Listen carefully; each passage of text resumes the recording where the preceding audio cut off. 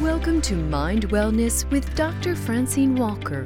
Dr. Walker is a psychotherapist and personal development coach with over 15 years of experience helping individuals just like you have the personal development and relationship success you desire. Your mind health matters, and it's at the heart of her mission.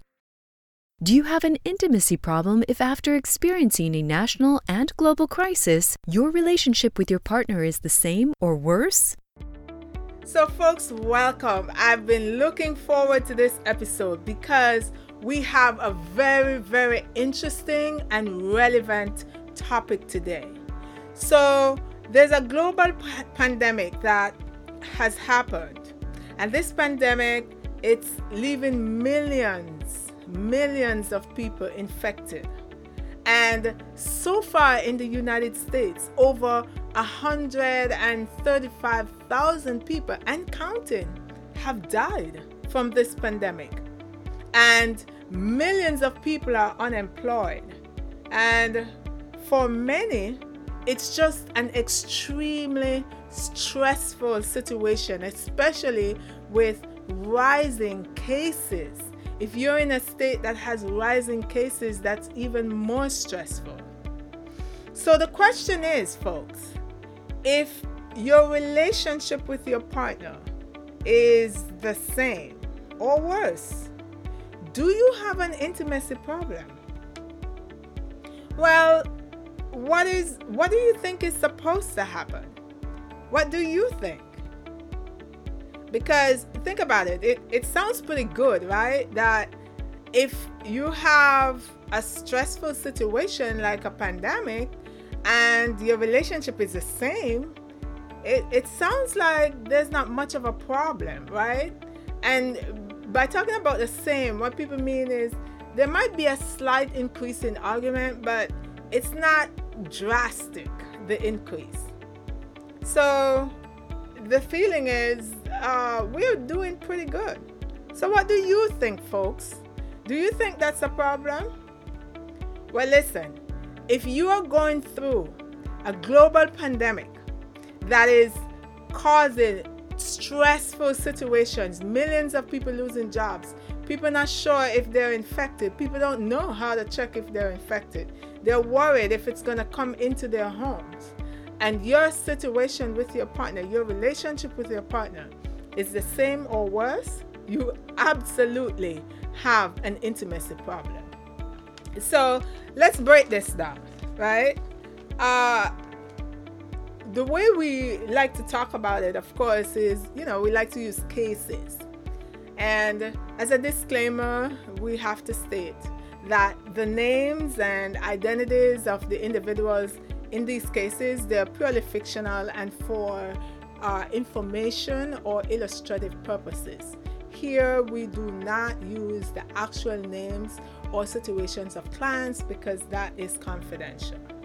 All right, so let's look at this case with Scott. Scott has a small business, and in his business, folks, he was doing extremely well before the pandemic. He was able to buy his family what they needed, and he was also able to buy what they wanted. So as his business was flourishing, he actually thought about streamlining all of his services. But when he ran the numbers of what it would cost, he said to himself, you know what, let me just put that off for another 2 years. However, the pandemic hit, and it hit almost overnight. So right now, I know a lot of viewers can relate to this. Everything is going well, whether you're a small business, you have a medium-sized business, or you are in a company, you're doing well, perhaps you're in a management position, perhaps you're in a position where you feel comfortable, you feel like you've been in the job and the company for a while, and you feel like things are pretty good. And then the pandemic just came and just wham! Overnight, you have to stay home. There's shutdown order. Then you start to get messages from work that maybe you won't be able to come back. Maybe you'll have to lose your job. There's a lot of uncertainty. Well, what actually happened in Scott's case is that when the pandemic hit, right, he actually lost 80% of his sales. And folks, he just felt so scared, just the way a lot of people are feeling. So scared about the prospect of staying in business, particularly if the lockdown extends for several months. So Scott is thinking, I don't know what to do. He's feeling like a fish out of water, just trying to gasp for air and trying to survive. So what kind of effect is this having on his partner? Well, Taylor, his partner, she's actually hopeful about the relationship. So she's hopeful that the relationship will get stronger. You see, according to Taylor, she thinks that Scott is worried, but when she asked him how is he doing, he said, I'm okay, I'm dealing with it. So she just backs off. So they are talking to each other, and they're talking about the same. There's not so much arguing, things are about the same. I mean, Scott goes into his home office and he closes the door and he says he goes in there to think. And for Taylor, she just, turn on the TV, or she may talk to her friends. So I promised you folks that this was going to be a good one. What is going on here? Because on the surface, it seems like things are fine. They're not arguing. There's not much bickering. He's dealing with it in his way. She's dealing with it in her way. What do you think? Do you think that this is okay because they are not arguing significantly more than they were arguing before? That there's no problem. Everything is fine. Well, the situation is absolutely an intimacy problem, because the reason you're in a relationship, folks, is because you want to have that deep connection with your partner, especially when the times get tough, right? Especially when times are hard. So the question is, how can they fix it? Well, let's discuss this after this message from our sponsor. This episode is sponsored by W Consulting Network, the creators of the online personal development course Conflict Resolution, Moving from Isolation to Intimacy. Learn more at www.conflictresolutionhelp.com. So folks, I had promised you that this was going to be an interesting one, because a lot of people are going through this right now. There is a global pandemic, and they're trying to figure out how they feel, or how is this affecting the relationship. And on the surface, it looks like the relationship is okay because there's no argument. But each of the partners, each of the members of the relationship, each of them, they're dealing with it in their own way, by themselves. In the case of Scott, he's in his office just by himself trying to figure it out. And his partner, Taylor, she's by herself, sometimes talking to her girlfriend, sometimes watching TV, just really hoping that things will be better. So, is that it? Absolutely not, folks. You see, as the saying goes, hope is not a strategy, folks.